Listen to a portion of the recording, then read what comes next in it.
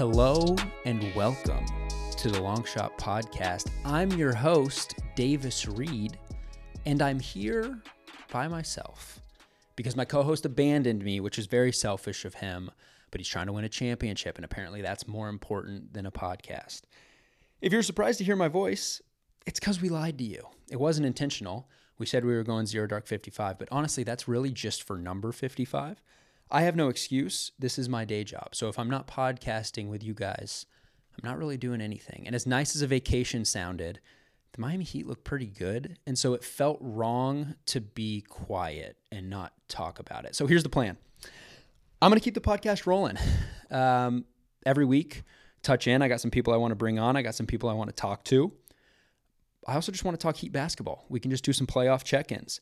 Our guy, Duncan, will come when he can, time permitting, but understand that he's locked in on trying to win a championship. So let's be patient on that front. If that makes you disappointed and you're like, dude, I just listened to this podcast because of the NBA player, I actually get that. I really do. And so sayonara, we'll see you in July, maybe after a championship. If you're like, awesome, great, Davis, I get to hear you talk now for 30 minutes every week. Thank you. That means a lot. I really appreciate it. Look, I'm fired up. I think here's what I want to do today. I want to recap games 1 and 2. I have some thoughts. And then I want to bring on 2 very special guests, and we'll get to some general playoff talk. Let's start with a story. And if you're already like, okay, dude, I don't tune into this podcast to get Davis stories. Well, I'm sorry. I want to start with a story because I was supposed to be down in Miami for games 1 and 2. But husband duty called. I was down there last week. We interviewed Moritz Wagner for the second time. And I was like, awesome, I'm going to stay here for another whole week, get a little Miami sunshine, and then go to games 1 and 2 of the NBA playoffs. How awesome is that? Well, then I get a text from my wife that she fractured her elbow. And so it felt wrong to stay in Miami. Here's what happened. If you listen to this podcast a lot, you know about my dog, Yahtzee. Duncan and I argue about whether it's the responsibility of a child. It's not. I don't actually think that it is, but it's a lot of responsibility. And so sometimes it's like, dog, I don't really want to deal with you. You're bringing a lot of energy right now. I can't match it. So go in the backyard, run around, get it out. Here's the issue. We don't have a fenced-in backyard. So what we do is we tie her up on a 50-foot leash to the back door in the backyard. That way she can run around the backyard, but she can't run away because I don't think she loves us that much. I think she would run away, and we're not going to let her do that. So my wife's tying her up to the back door, which we do, with her 50-foot leash. Here's the issue, though. As she's tying her up, Yahtzee sees a rabbit, and she's in full rabbit phase right now. She really wants to catch a rabbit, and she's not athletic enough to do it, but she's not going to stop trying, and that's something we instilled in her, to have some heart, to have some grit, to try to overcome the obstacles. And isn't that what we stand for here at the Long Shot? So honestly, I can't even really be that mad at her. She was set on trying to catch a rabbit. So she takes off around the corner. My wife is standing in the doorway in the backyard, and she has the thought of, oh, if she gets too far, this door is going to slam on me. Before she even finishes the thought, the dog is too far. The door slams on her, knocks her down. She lands on her elbow on some concrete. Yeah, that doesn't sound very pleasant. She fractures her elbow. It's tragic. I'm in Miami. I'm far away. She's fine. She's tough. In fact, she didn't even really tell me how bad it was. She was like, God, my elbow just kind of hurts. But then it was like, okay, this is really bad. I think I need to go to the emergency room. And while she's telling me that, she's like, what are you doing? Why? My responses were a little slow. Maybe, I don't really know, but it prompted her to ask what I was doing. The truth is, I was at the Justin Bieber concert for the second time in a week. I went in Orlando with Mo and in Miami with Duncan. That's a Monday, Wednesday, back-to-back, 2 Justin Bieber concerts in 72 hours. I didn't really know how to tell her that. It's like, hey, you're on your way to the emergency room. I'm in Miami at Justin Bieber for the second time. And in that moment, I had a little clarity of okay, maybe I should go home and help take care of my wife. So I did. I skipped the first 2 playoff games so I could be in Michigan and take care of my wife. And that's something that I say with pride because it was the right thing to do. I also think it was the right thing to do, by the way, because games 1 and 2 have been awesome. And if I were in Miami, it may have changed the vibes a little bit. My game 1 was just awesome. the Heat just look locked in. I know that this team was like, oh, they're built for the playoffs. In the offseason, when PJ came, when Kyle came, it was like, wow, this team is built for a playoff run. There was actually some concern about what they were going to look like in the regular season. Are they too old? PJ's getting up there. Kyle's getting up there. Jimmy's getting up there. There were some concerns about the lack of depth. Actually turned out to be the exact opposite issue. The Heat were awesome this year. Best team in the East, largely because of that depth. Guys like Max, Gabe, Caleb, Omer, Dwayne Dedman, our guy. Although our guy doesn't really fit in that category anymore because he got paid. But we're awesome all year. Got the Heat the 1 seed. But still in game 1, it was like, oh, shit, maybe this team is built for the playoffs. Because they just looked, there was just like a tenacity, a ferociousness.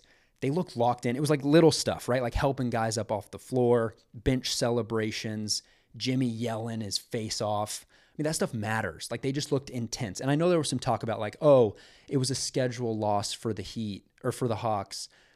Oh, they had to play 3 games and blah, blah, blah. Yeah, be better. They're a 9 seed. Like, I'm not buying that excuse. You weren't even supposed to be in the playoffs. How can you argue about fatigue when you're a 9? Like, yeah, the Heat were the 1 seed. They got to spend a week chilling, kicking their feet up, going to the Bahamas. That's the benefit of being the best team in the regular season. So I'm not buying that excuse. Also, by the way, these guys play every other day and back-to-back games all season. It's not like this is new. I know it's a playoff intensity, so maybe the games are a little bit tougher. I get that. But I'm not buying the fatigue excuse. Game 1, Heat blow them out for a variety of reasons. One, that tenacity I was talking about. They just looked nasty, like in a good way. 2, it was the Duncan Robinson game. I mean, that guy just exploded. 8 for 9 from 3. He just looked confident. He looked locked in. He had that look. Like LeBron Game 6 Boston, like I'm going to rip your heart out look. It wasn't that, but it was in that genre. Like he just looked confident. He looked like he was throwing it in the ocean. Looked like he was having fun. And go back and look at the difficulty of those shots. It's one thing when it's Maxi Kleber hitting like target practice threes in the corner because Gobert can't get 2 feet outside the lane. And that's not even really a shot at Gobert. It's just like the scheme in Utah. Whatever. Anyway, that's one thing. It's another when Duncan's just flying around the arc, catching handoffs, getting and ones, throwing shit off balance. He just couldn't miss. And it was awesome. 9 of 10 from the field, 8 of 9 from 3, 27 points. He was amazing. And then the Heat defense. It's well documented. If you're a Heat fan, you've probably heard a lot about this. If you're not a Heat fan, you're probably like, I've heard enough. But it's true. The Bam's just amazing. Imagine you're Trey. I mean, Trey was in prison all of game 1. Maybe the worst game of his career. 1 for 12 from the field, 8 points. You can't find a game that's even close to that bad for him because he's a stud until like a year and a half ago, or you have to go back like a year and a half. He's in prison all day because imagine you're like, oh, Kyle Lowry's guarding me. He's a pretty good defender. All right, let's come get a screen. Oh, shit, now it's Bam. Okay, let's come get a screen. Oh, God, now it's PJ. Okay, oh, shit, now it's Jimmy. It's like, what do you do? By the way, Max Strus, amazing defensively, too, in that first game. He's been good in both games, actually. But Trey's in prison. He's smothered. Pick and roll defense was amazing. And again, it was just like intentional stuff from the Heat. They just looked like they were locked in. Caught Atlanta off guard. Maybe there was a little fatigue, whatever. Anyway, game 1's a blowout. So then game 2, you imagine they're going to bring a better effort. Right after the game, they're talking about fatigue. After the game, they're talking about the Heat are bullies. So it's like, okay, they're going to bring it in game 2, and they did. Game 2 was awesome. By the way, Duncan kind of predicted how this series was going to go unintentionally last week before we even knew that the Heat were playing the Hawks. He was like, you just can't tell in a series how things are going to differ in a game. Let's say game 1 you hit 18 threes, which they did. You shut down their star guard, which they did. You can't count on doing that the next game in the same way, right? Like you can't rely on hitting a bunch of shots again. You can't rely on giving the guy the same looks because guys are just too good, and especially Trey. It's like these guys are going to figure out how to be effective. And Trey did. He was better. I mean, he had 25, 7, and 6, I think. Career high 10 turnovers though, because the Heat again, like they've first 2 games they've won that chess match. They figured out how to slow down Trey. The Hawks almost got saved by Bogdan. He had like a Duncan Robinson-esque fourth quarter where he was just throwing shit up and it was going in. It didn't matter what it was. But game 2 was the Jimmy Butler game. If game 1 was the Duncan Robinson / defense on Trae game, game 2 was the Jimmy game. He was awesome. 45, but it wasn't even really like, it was the last 5 minutes. It's like, the Heat have had, I think, some issues this year with fourth quarter scoring, and they went through one of those spells from like the 9 to 6 minute mark. They were up 16 with like 9 minutes to go. I think it was 94-78. And then in 3 minutes, Bogdanovich goes berserk, and all of a sudden it's 94-90. Hawks went on a 12-0 run. I think that's right, 94-90. And all of a sudden you're thinking, wait, the Heat there's no way they lose this game, right? Are they going to lose this game? And then Gabe Vincent. By the way, moment of silence for Gabe Vincent. Maybe moment of silence is the wrong terminology because that makes it feel like a sad thing. Maybe like moment of applause for Gabe Vincent. He was amazing in game 2. I don't think the Heat win that game without Gabe Vincent. In the first quarter, he provides this spark off the bench. He's hitting tough shots. Defense on Trae all game was incredible. He's just in his stuff. Had that drive where Trae tried to take him to the basket, and Gabe was just like, give me that. I want that. That ball, that's mine. Just took it from him. He was awesome. And so in this stretch, all of a sudden it's 94-90. And who hits a shot? Gabe Vincent in the corner. Hits a tough, huge corner 3. Makes it 97-90. And all of a sudden you're thinking, okay, we've got a little breathing room. Bogdan comes down, hits another shot. Oh my God, this is the Bogdan game the Heat are going to lose. And then just Jimmy Butler takeover. I want to read the play-by-play actually after that shot. So Gabe hits a huge shot, makes it 97-90. Bogdan comes down, hits another 3, and you're just like, what's going on? Now all of a sudden it's 97-93. And then here's what happens. Kyle gets an and one. Beautiful. And then it goes Jimmy steal dunk. Jimmy drive, dish to Bam for a dunk. Jimmy dunk, Jimmy 3, Jimmy layup, game over. Jimmy is so good in these physical games. He's 7th in the NBA in drawing fouls, but the only guard ahead of him is Luka. I think he's the best in the NBA at getting contact. And Duncan's talked about this a little bit, but it's different than like a James Harden who just sort of will bait you into hitting him, right? He'll like throw the ball in front of you, and so you sort of get caught with his arm. Jimmy just lunges, like he'll just throw his body at you. He's not afraid at all of the contact. In fact, he thrives on the contact.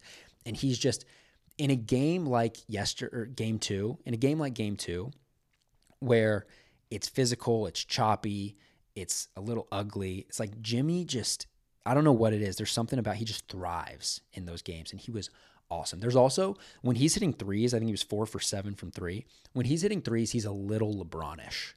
And I'm not really comparing him to LeBron, although he did have the 45 in a playoff game, which I think only LeBron and D-Wade have done in Heat history.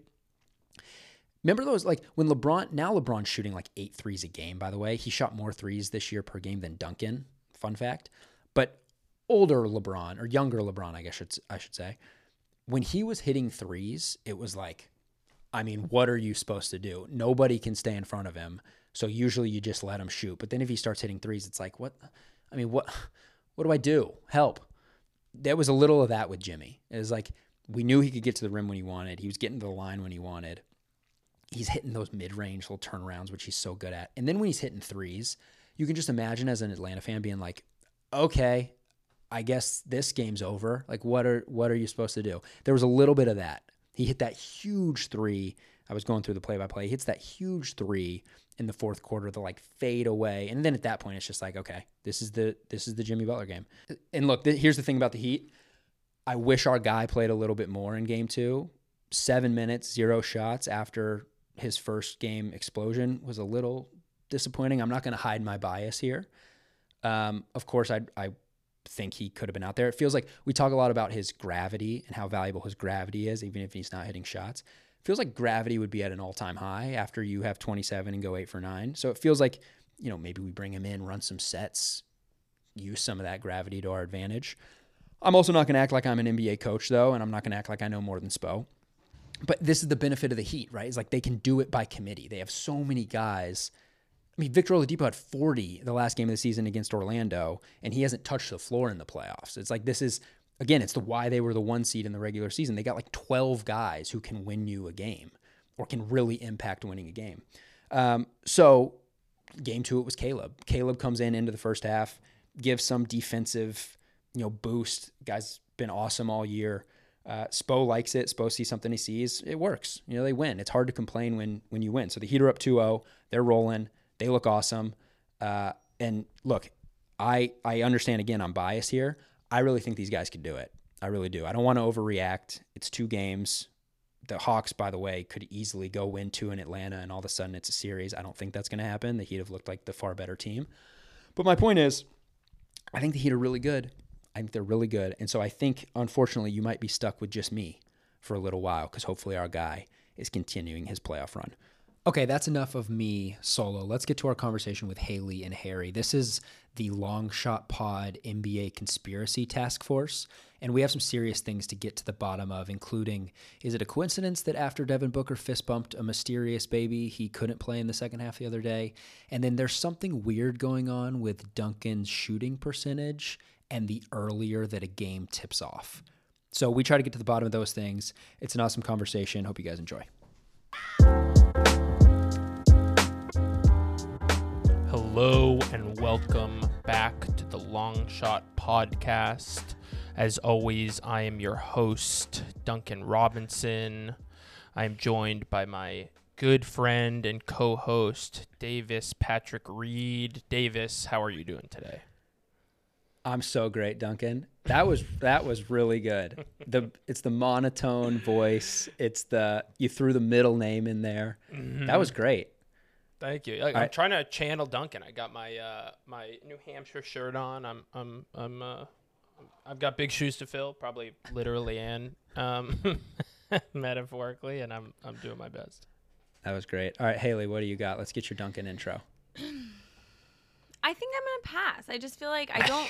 Harry knows this about me. I don't like engaging in competition. I don't have a chance at winning. It's not a competition. It's a competition.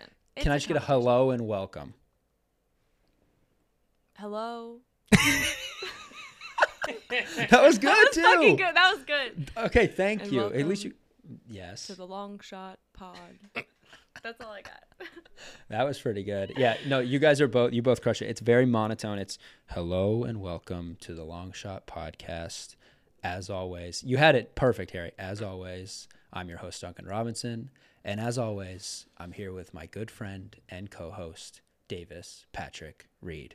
Davis, how you doing? And I tell him, Dunk, you can just get right into whatever you want to talk about. You don't always have to ask me how I'm doing. First of all, I don't know how much people care how I'm doing. I'd like to think some people do. But secondly, I don't always have a good answer for that. I don't want to just every week say, I'm good. Thanks for asking. I'm joined by 2 very special guests. Here was my hypothesized intro for the 2 of you. First, it was going to be, you may know her from her time at The Ringer. You may know her from the incredible podcast Spinsters. You probably don't know she recently spilled a cup of salsa on a rug in an Airbnb that she was staying at. It's Haley O'Shaughnessy. I cleaned that up successfully. Thank you very much. And thank you for saying that about the pod. I appreciate it. Subscribe wherever you get your podcast. Yeah, podcast, Spotify, YouTube, And then Harry, you guys know Harry. If you haven't listened to our award show, what are you doing? You're missing out. But it's his second appearance on the pod. Still feels weird saying that because he's on the call every week. It's Harry Krinsky. I did not have 2-time Long Shot Podcast guest in my 2022 vision board, but no, it was so out of the vision is what I'm trying to say. It was that was maybe 2025. I was booing you saying, I thought you were going to say bingo card. And I was like, that's. Oh, no. That can't, much too cliche for No, yeah, I'm post. Yeah. Well, no, we're very happy that both of you are here. Thank you for both being here. Harry, can I please, before we started recording, you teased a Devin Booker baby dap take. Yes. And then we never got to it. So this feels like the perfect opportunity. Absolutely. Yeah. Have you guys watched Succession, the TV show? Of course. Yes. Season 1, banger.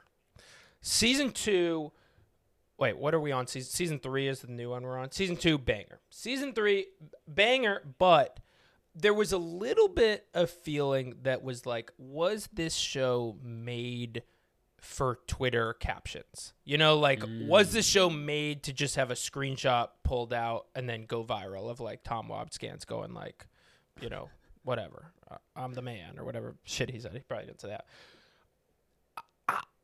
I was, I'm kind of tangentially in the content business. So when I see a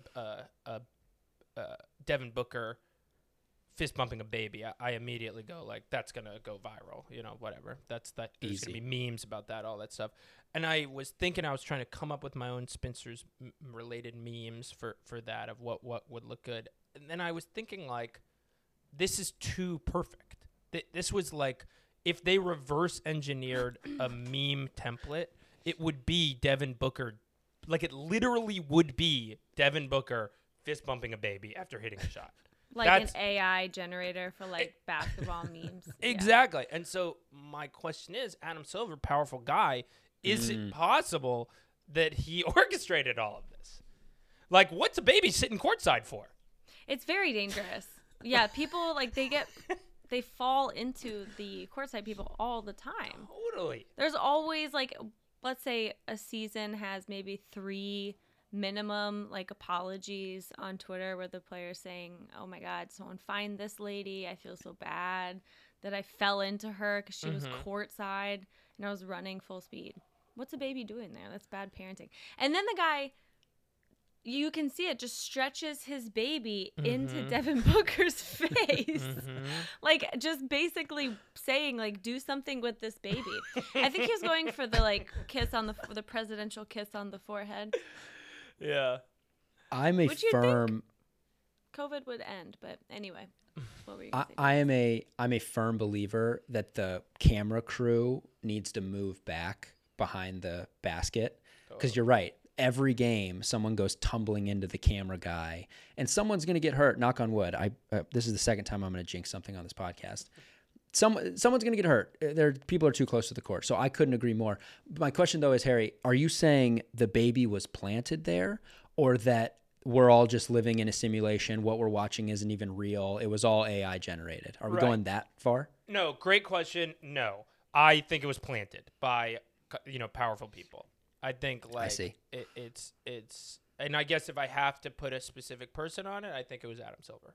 Yeah. I think it was Elon Musk, because let's zoom out, okay? He's for buying 1 second. Twitter. He's trying to buy Twitter. He needs Twitter to keep being active. People have said they'll leave Twitter if he buys it. So how do you keep people coming back? You get great memes that you really see first on Twitter. Wow. That will be on Facebook in a month. Mm-hmm. That'll be on Instagram. 12 hours after it happens. Instagram's a little bit faster. But I think it was Elon Musk. But there's no reason to say that he didn't partner with Adam Silver. I think that's very reasonable. I think you guys are both onto something. I also don't think we should discount how powerful the baby might be. You know what I mean? I think it might be disrespectful just to assume that the baby's being planted. Why? Maybe the baby chose to be there. Maybe the baby has an agenda. Right. Boss baby. Yeah, it might be. It might be kind of a boss baby situation. Yeah, exactly what right. Will Ferrell movie was it where they used an actual basketball game as part? Was it Will Ferrell? It was. Oh no, I know what you're adjacent, talking about. Yeah, comedy adjacent, where they used an actual basketball game and they didn't tell people. So maybe this is actually part of Boss. What are they on? Boss Baby 4. Fast Play before, yeah.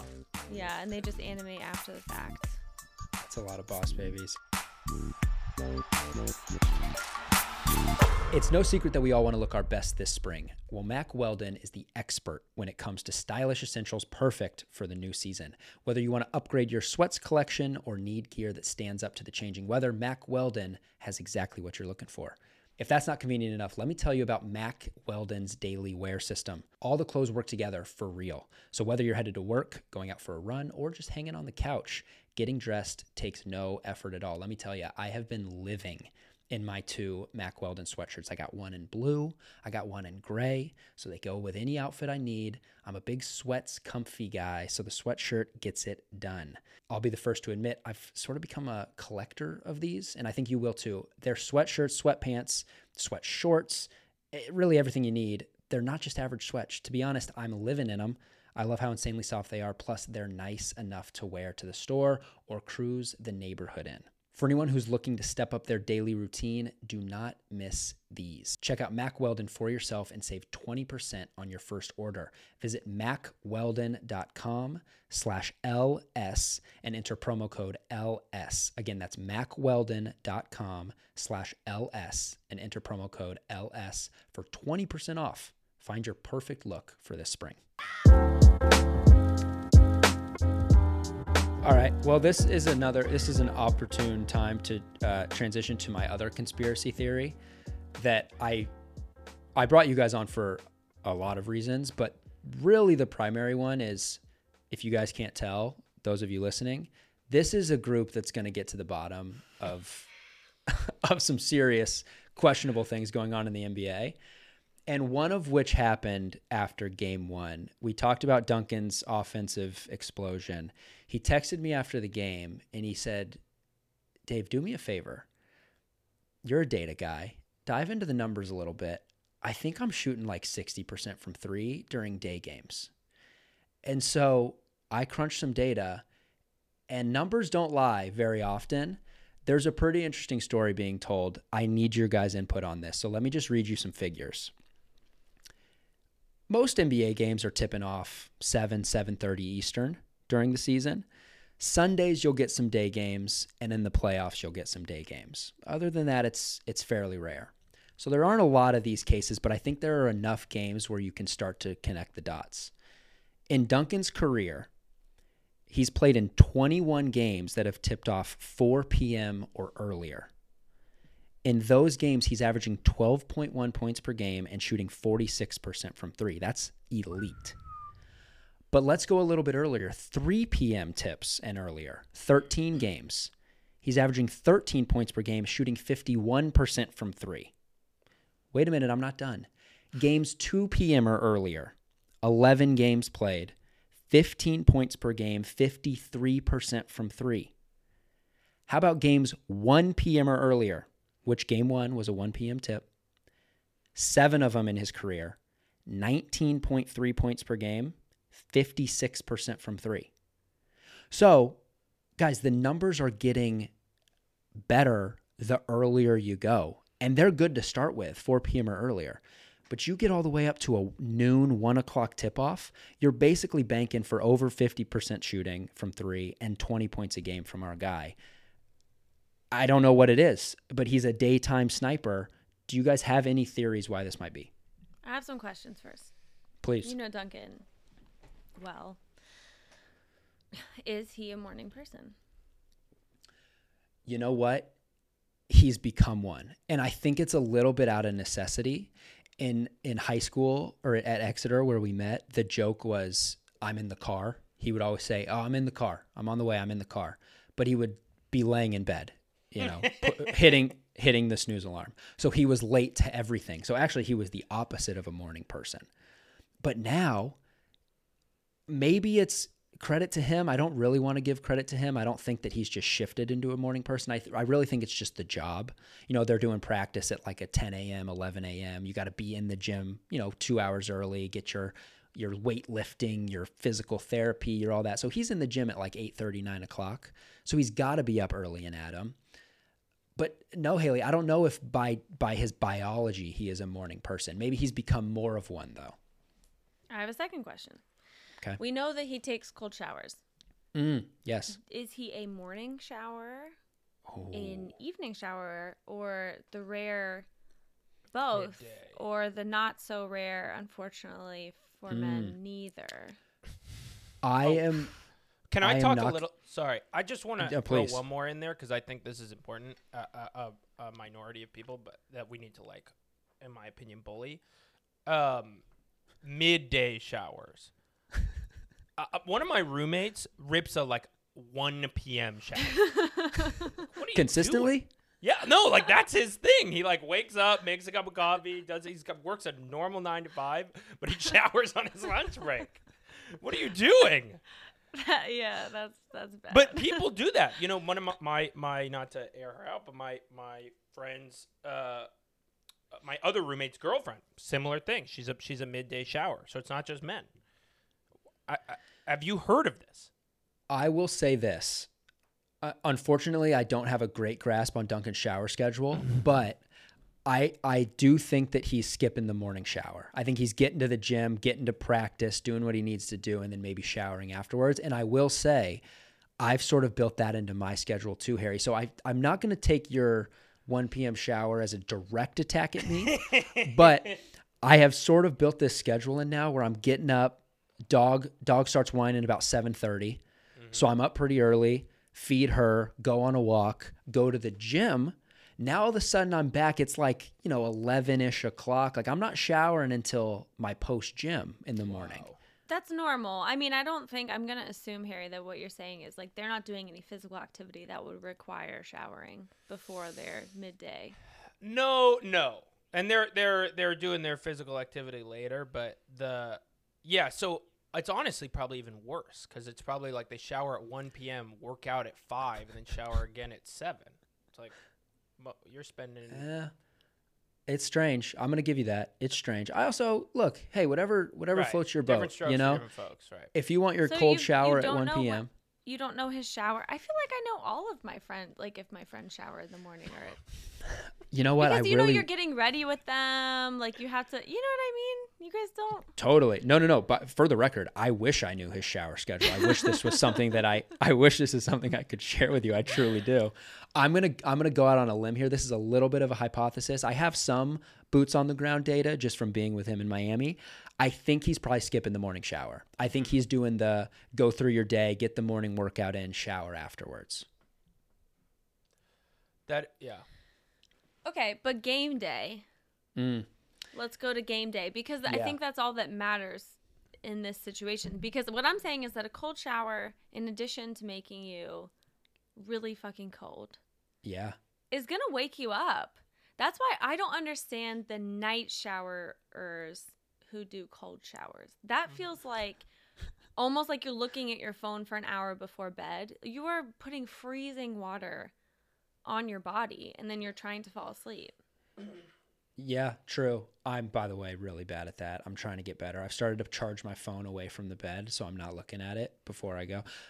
Okay, no, you're right, though. I think in order to get to the bottom of this, let's walk through what my interpretation is of his like standard game day routine. Sure. Let's assume it's a 7 o'clock tip off, which is pretty standard in the NBA.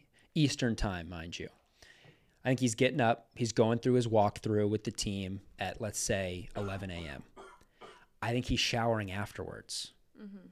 He's coming home. He's getting lunch. He's getting off his feet.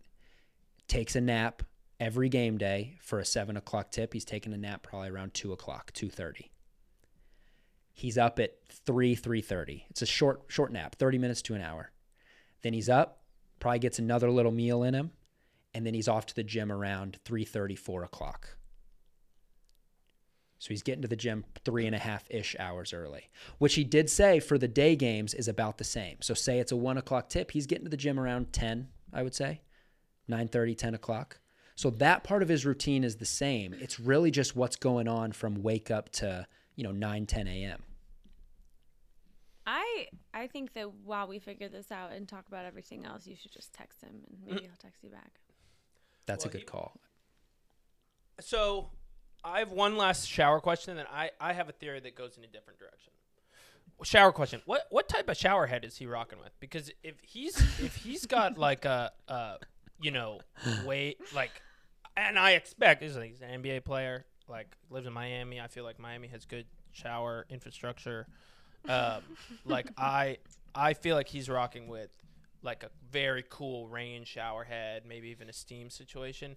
If he's ripping that before games, I mean, no wonder he's doing numbers. So I guess probably most NBA players have that. No, but they're on the road, perhaps. Yeah, that's true. I just sent him a text. I'm going to see what his interpretation of this is. I have two conspiracy theories that I would be curious to get your guys' feedback on. First is he's part Hawaiian. So I think there's a world here where he's powered by the sun. I think there's a chance. I'm not sure how to prove it other than let's look at the data. I mean, the data tells a story. I think there's a chance that when the sun is out, his powers grow just a little bit. I'm in. Yeah. So many things in that sentence I wasn't Yeah. expecting. Okay, what's your second one? So my second theory is when you're going to the gym for a 12 o'clock, 1 o'clock tip, it's about 9 in the morning. So when you're going to the gym, whether you're on the road or in Miami, you're on your way to the gym at the same time as the morning commuters. And I think what that does is it provides a little perspective. Wait, I'm going to play a basketball game? Like, this guy's in a suit. He's got to go sit and look at an Excel spreadsheet for 9 hours. I love my life. And then you're walking into the gym with a clear head. You're grateful. And the basketball gods are going to repay you in those moments. You know what I mean? Like, I think that if I had to pick a conspiracy theory, that would be it. But I don't want to rule out the fact that the vitamin D from the sun does something for him. I actually think there's a world where he could start going by Vitamin Debo. I think that could be a nickname, I like right? that. That's what I'm saying. So I don't know. What do you guys think? Sponsorships. That's what I'm saying. Like, So actually, many vitamin brands out there. no free shout outs, but we have read ads before for a vitamin D lotion that you just simply just put it on your forearms and it gets you all the vitamin D that you need. And let me tell you, as someone in Ann Arbor, Michigan, that's something that comes in handy because it's cloudy, 7 months out of the year. So I don't know. What do you guys think? Do one of those conspiracy theories stick out to you a little bit more? Which one do you think, are either of them, are you willing to get behind? The gratitude one is amazing. I love that you would even think of that. When were you born? 94. No, the month and day. June 2nd. I'm Gemini. Okay. Ooh. 94. Just curious. No, what's your, what are your judgmental thoughts about that? I was just curious, like, I don't know. That's such an interesting way to think about it. I liked that a lot. I'm friends with many Gemini men who usually people are weary of. I don't agree, but I do understand because there's a lot of duality there. Obviously, that's the big stereotype, but you're either in a very talkative social mood or you're very reflective and would prefer to be by yourself. And I think that is a result of you being reflective, and I appreciate that. Also, another thing about Geminis that I love is that Geminis know so much about such random esoteric subjects. So it's like you'll be very interested in something. Sean Yu, one of my best friends, is a Gemini, and he will talk about a musician that I found on YouTube who I thought, he's got like 300 views, and Sean knows like where he was born.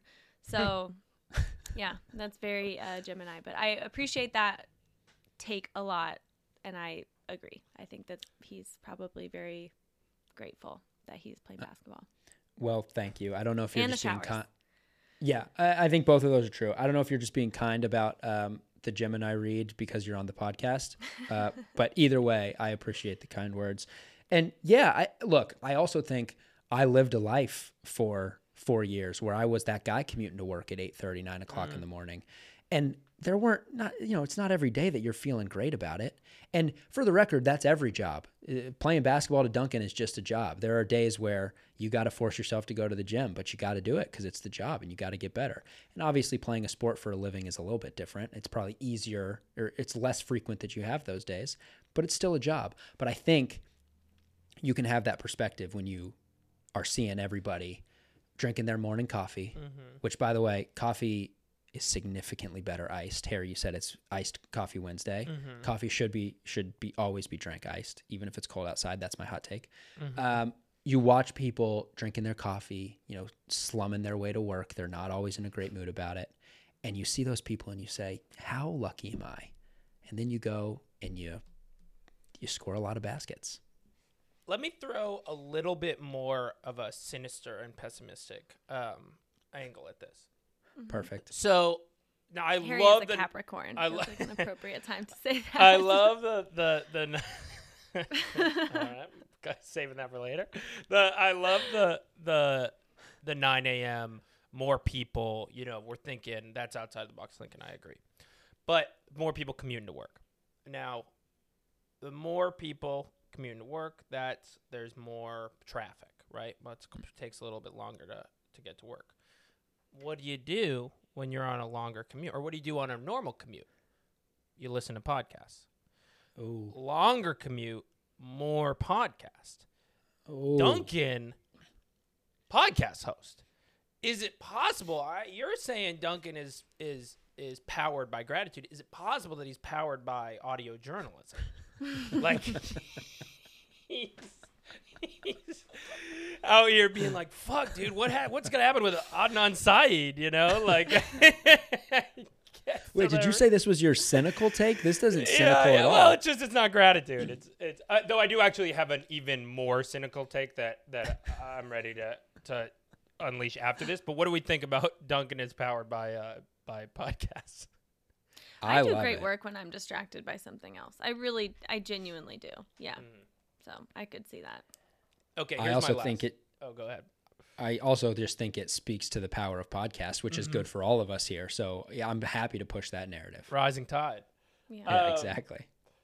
Okay, here's my most cynical take.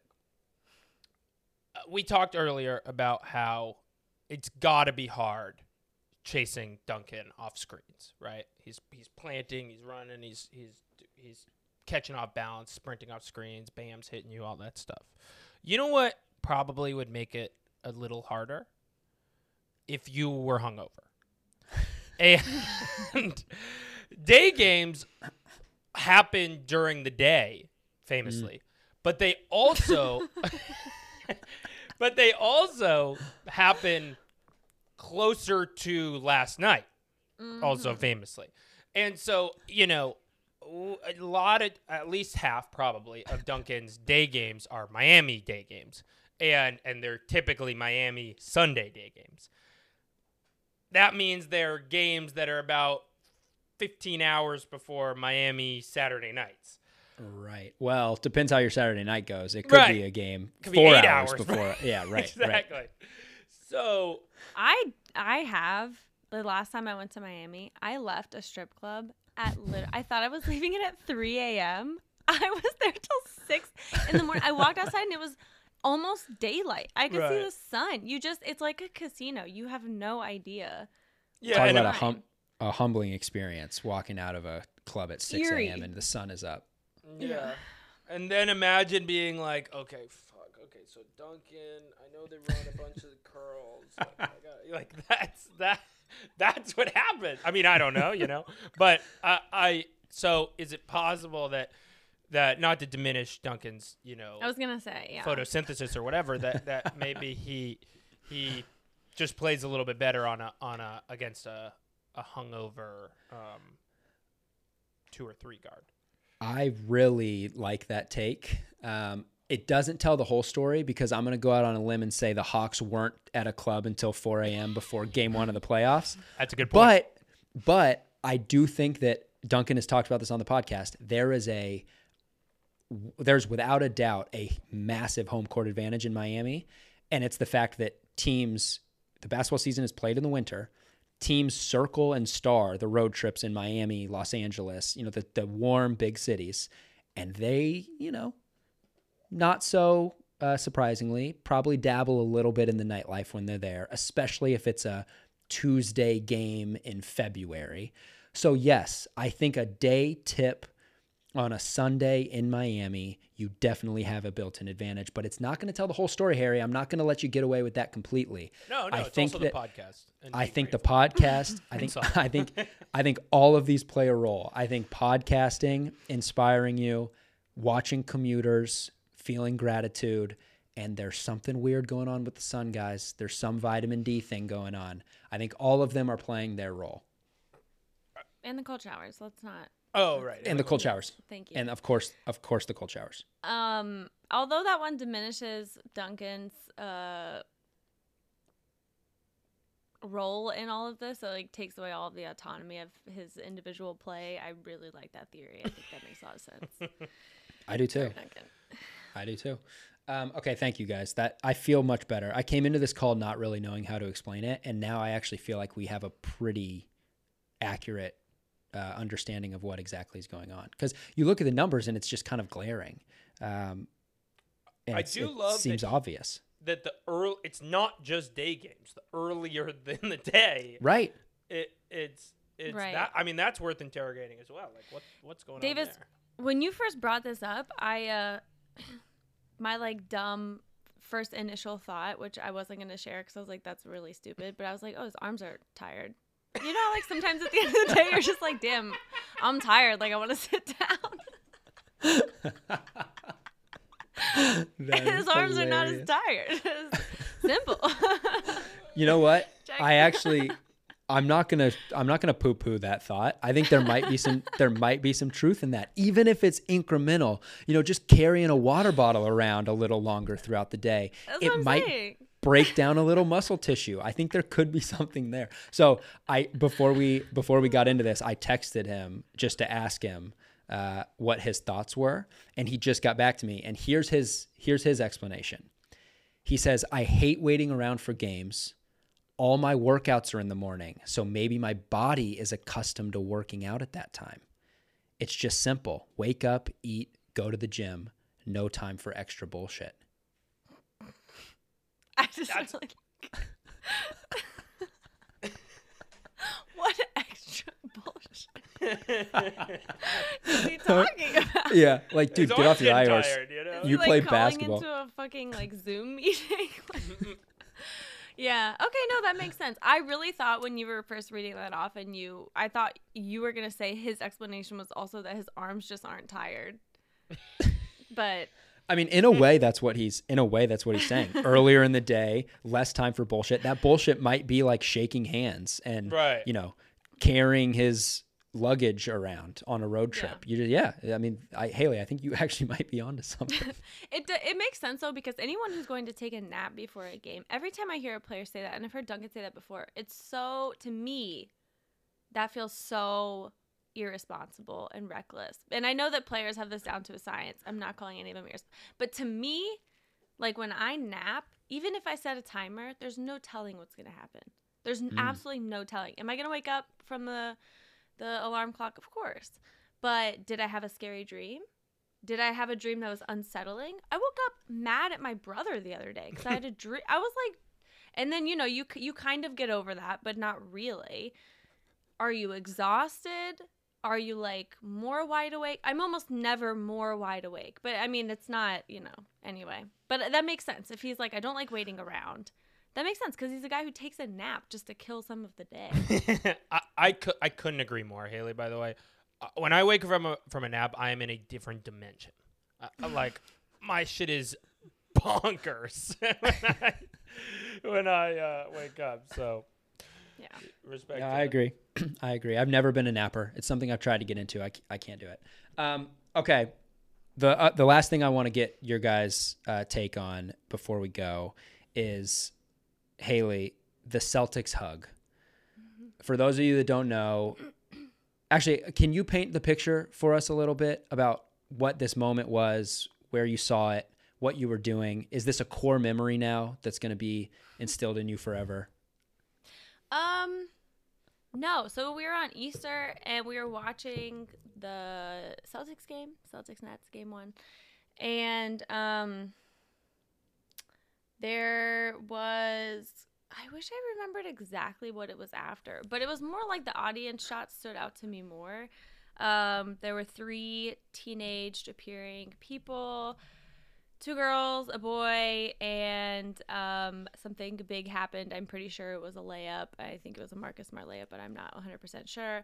And afterwards, the girl all the way on the right, if you're looking at it from them looking at the court, does this like very fun like this motion. She like holds her hand to, and she does like a swish, which is so funny because I remember instantly thinking like it was a layup. But next to them, there's like the girl and then a guy, and the guy goes in, hugs her, releases very quickly, and then afterwards he lets out this very, very, very cute like a sigh of, you know, like relief or like excitement or something. And so when I saw it, I was like, that's very cute, because it on first glance appeared like this guy who had a crush on the girl next to him, saw an opportunity for a hug, executed it flawlessly, did not hang on too long. You know, she went in equally, and then he pulled apart, and it was all just like perfect timing. And to me, it brought me back to, You know those teenage years where just like it was all just a fucking risk and you never knew like when you were going to be embarrassed or anyone was going to say that they didn't like you or did like you or whatever. And it was just all this angst and it was very sweet. So I tweeted that. Yes. You tweeted that. It went everywhere.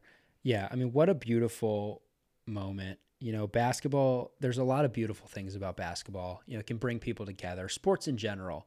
But how about opening the door for a hug with your crush? And we're jumping to some conclusions here. We're not 100% sure that that's what this was. They could be brother and sister. They could, somebody said that to me, and I was like, damn, they actually do look a lot like brother and sister. And so I wanted to submit it Boston, to the like siblings or couple Instagram. Have you guys seen that where they do like siblings or couple? Those are hilarious. Either or, but I will say if for some reason they see this or hear this or whatever and you are brother and sister, do not be embarrassed because that is also equally adorable. Oh, just yeah. in such a different way because now it's all about sports and he had that genuine like sigh of relief at a basket being scored and like his instant reaction was to hug his sister as a teenager. That's fucking cute. So 100%. Yeah, no need to be embarrassed regardless, I hope. I agree. For the sake of this conversation, I'm going to assume that they were crushes. But I agree with you. It's beautiful either way. But for a big Celtics basket to open the door for you to give your hug or your crush a hug, it's just special. It's just special. And it got me thinking, you know, we're now down to the final, 16 teams in the playoffs. I want your guys' help with this.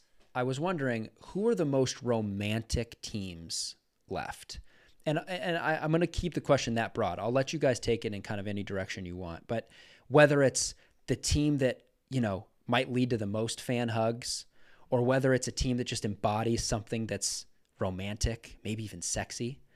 What do you guys think if I were to ask you the most romantic playoff teams this year? Harry, I think you should go first. Sounds good. Well, let me first say it is ironic that all of this happened in Boston because Boston is the least romantic city in America. Least sexiest city. Right. Sports team, city, you know, all of it, right? It's like brutal. Sorry. No, I mean, no, you're good. I took people in Boston. I took shots at Maxi Kleba, so you can take shots. I lived in Boston. I lived in Central Square for a year. It was horrible. But I will say, that's horrible. there was a very good, nice little coffee shop near my house. Though. The most romantic. This is a homer pick, but it is true. Is the Golden State Warriors. Luckily, I didn't need to shoehorn a kind of homer take here because it's just, well, the second least romantic city in America is San Francisco. It's like also horrible, but from a romance kind of sexiness vibes perspective. But the Warriors are a incredibly romantic team. You got like kind of high octane thrilling offense. Like that is the seeing that death lineup is like the equivalent of somebody you have a crush on like responding to your Instagram story. It is like oh my, your heart is beating like 1,000,000 miles a minute when you're seeing Poole step back three, you know what, all of that stuff. Then they've got this nice, you know, when you're like in the early stages of kind of falling in love, you feel like you're the underdog a little bit. Like you're like it's a kind of a little bit of a will they won't they, but you've got a little bit of a kind of quiet confidence. You're like, I'm the underdog, but I'm also gonna pull this off. At least maybe I'm projecting, but that's what the Warriors are like. We are the underdog in a certain way. You know, we're not the Suns, whatever, who are frauds, but we are also have this confidence of like I think we're, you know, we think we're one of the best team in the West, or you know, whatever, the best team in the league even. So all of that is very romantic, very sexy, and you know, like thrilling. So that's my pick. I really like that pick. I don't know if I'm going to let you get away with calling the Warriors underdogs. That's why I think no. I think any team with Steph, Clay, and Draymond immediately is We're the not 3 an seed. underdog. But I like this. I think if you think about the Warriors as a relationship, an analogy for a relationship, they've gone through multiple iterations to keep things fresh. It's like Jordan Poole is like finding a new hobby to do with your partner, and it really spices things up and you remember all the magic that there is. So I think in that sense, the Warriors are also very romantic. I would say like Jordan Poole is kind of like, adding a third. Sort of dabbling in a little polyamory, That's very inclusive of you, Harry. I love it. No, that's a good answer. I can't argue that. Except the underdog thing. That was a stretch. Yeah,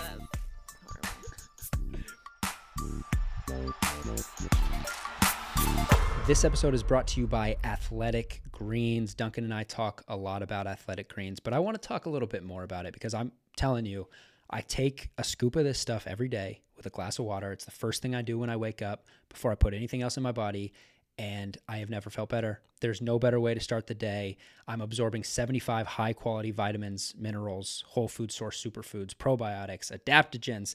I'm not even sure what adaptogens are, but I know that they're doing good for me. It's fantastic. It tastes good. I also now have the Athletic Greens water bottle, which I'm using to shake it up, which is really just giving me that smooth taste. No clumps of nasty stuff in there like some of the other things you're mixing with water.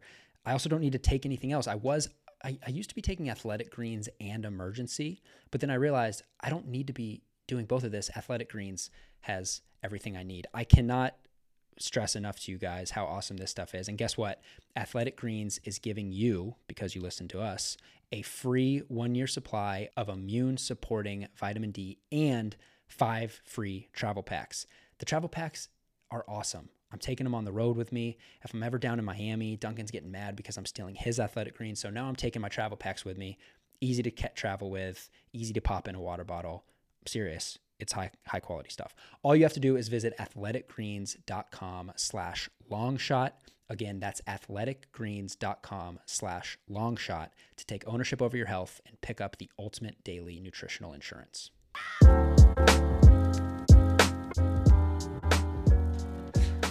What do you think, Haley? Do you have any romantic teams that stick out to you? I do. I wanted Harry to go first, which I'll explain in a minute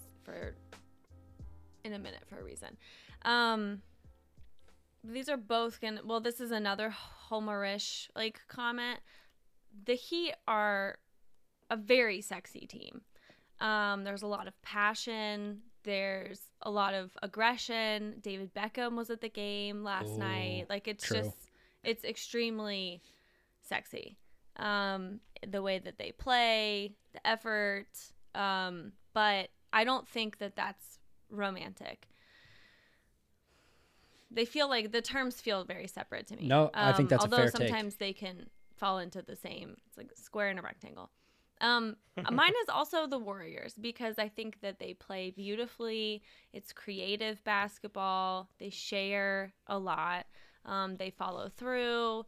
They're exciting, though reliable. They defend what's theirs quite well. It's a very honorable style of play. So that to me is modern romance. But because Harry picked it, as I suspected he would, I tried to think on the fly. And I think if we're going in rom-com terms where you watch a rom-com and you're like, this is super romantic. And then afterwards you think about it and you're like, that's probably not a sustainable relationship because of all that they've gone through. I'm going to say the Mavs because the Mavs are a very against all odds. A lot of stuff is very often not working. And there's a lot of holes, and we just regularly, with the franchise, since they've got Luka, see things that are probably not going to pan out or are going to be the equivalent of that moment in a rom-com where a person had to fess up to something but did it too late. And there's the moment where they're like, I've got to tell you something. The other person's like, well, can it wait? And then they don't tell them in time. So then later on they get in trouble for not telling them. That feels very Mavsian to me. But then there's always somehow they always pull it off. And it feels in the moment because you're swept up in it. extremely realistic that the other person would come around, and they would only come around for someone like Luka Doncic. So, well, the way he plays. I don't really know anything about him as a person. Another great answer. I like that answer a lot. I also think this one, Harry, fits the underdog mold. All right, they were not great to start the season. Luka has missed the first 2 games. They still have found a way to split the series 1-1. Jalen Brunson has been awesome. I agree. Very romantic. Your breakdown of why the Warriors were romantic was very beautiful. That was boosting Harry's answer a little bit, but a great take there. And I love the Mavs take. I'm glad you guys didn't say the team that I want to talk about real quick, because to me, the most romantic team is the New Orleans Pelicans. And it's because, similar to the way that Jordan Poole is picking up a new hobby or adding a third to a relationship, if we're going to look at the Pelicans as a analogy for a relationship, talk about battling adversity. I mean, that has been a franchise that has just struggled in every sense. They finally get their guy in Zion. He looks amazing, and then he's hurt, and he's not playing, and things look really bleak. Think of Zion as like the big vacation that you're planning in a relationship, but you just keep having to push it off. It keeps getting delayed. But you know what you do? You find other ways to keep things exciting. You go through little activities. Maybe it's a Herb Jones. Maybe it's a Trey Murphy. But you find little things to do that just you never even thought about. You never even imagined, because all you were focused on was this big vacation. But now that you're pushing it off, you're finding these other little things to do together, and you're realizing how beautiful the relationship is without the big vacation. You don't need the big trip. And now all of a sudden, you beat the Phoenix Suns at home or on the road, and now all of a sudden you're split 1-1 with the 1 seed, and you've done it together. You've done it organically, and you've done it in a beautiful way. And what's more romantic than that? I actually really like that. And I think, to me, the metaphor of vacation could also be the metaphor of your relationship isn't going to always take on the identity that you think it will at the beginning, or what you think you were. And a lot of great relationship, I don't even know what you call them. I'm thinking of Esther Perel, who's a psychologist, but she's also an author, says that you have to recreate your relationship with each other like many, many times, because you become new people. And so you have to become new people and then find that merge together again. That feels very much like not having someone like Zion. That was your expectation. And then you bring in like a CJ McCollum, and things just, change progressively as time goes on. I really like 100%. Thank you. Those are all good answers. Can we talk a little bit about least romantic teams? 100%. Yes. Okay. So I was going to say the Celtics just by default because of the city. I think the actual team, though, yeah, I mean, it's still not romantic to me. Like, I just don't find like heavily defensive teams. I just don't think of them as like outwardly like, wow, it's very romantic. The Utah Jazz are just supremely, not even just not romantic, like a huge turnoff. I don't know that if I was going on a date, I'd like even want to go watch them. So that's, I just horrible vibes all around, like no cohesion, don't appear to really like each other. I mean, we've all done this, like that friend couple that everyone hangs out with, and it's just like there's always a weird tension and like weird passive aggressive comments, and you can tell it's a fight that's been going on for like 3 years. That's Haley, the Jazz to me. I was going the exact same metaphor. The Utah Jazz are like a friend group couple that has been dating for like 4 or 5 years that are like, they gotta just break up. Yeah. They are opposite side of the bed, butt to butt, headphones on, like, get out of here. Bought a comfortable couch on purpose. Because one of them's always on it. Yeah. What about you, Davis? I mean, I think that's the obvious answer in the West. JJ actually went on ESPN the other day and referred to them as stale, which I think is sort of getting to exactly what you guys are talking about. I think in the East, it's a slightly different direction. I'm going to go Brooklyn. Brooklyn feels like a Tinder date. You know, like they're just trying to find fast love. You know, they're trying to get there too quickly. And it's just like, it feels fake. It feels forced. It's like, okay, this might be sexy for a night or two, but there's no way this lasts. That's beautiful. I agree. It is beautiful. Yeah. Yeah. Yeah, that's my take. What do we feel about the Raptors? Because I was toying with them as a romantic team. I think they're in it for the long haul. People. Yeah. Yeah. I think they're romantic. I think they are similar to. They're in the similar vein of like not what the Warriors are, but underdogs, where they've just found a way to get it done in a unique way. They do it differently than anybody else, but they found success, which how romantic is that? You know, like you don't need to always go by the book. You do what works for you. They feel very much like the couple that just is not going to get married and doesn't need to get married. And that's cool. Yeah. You know what I mean? And like also just doesn't post each other on Instagram, but like we all don't have any doubts about their commitment. I love that. Yeah. They also give me very young love. Like the kids are going to be all right, you know. Ooh. Kind of thing. Like they're figuring it out. Yeah. I like that. That's beautiful. This was fun, guys. Yes. Let's leave it to spinsters to talk about love for 35 minutes on a basketball podcast. This is exactly what I wanted. I appreciate both of you. We got to the bottom of Duncan's daytime shooting. I love talking about teams as romantic couples. Look, if this is a slight turn from what you expected from the Long Shot podcast, deal with it. You know, if you want to wait till Duncan's back, we'll see you in July, you know, because the Heat are going on a deep run.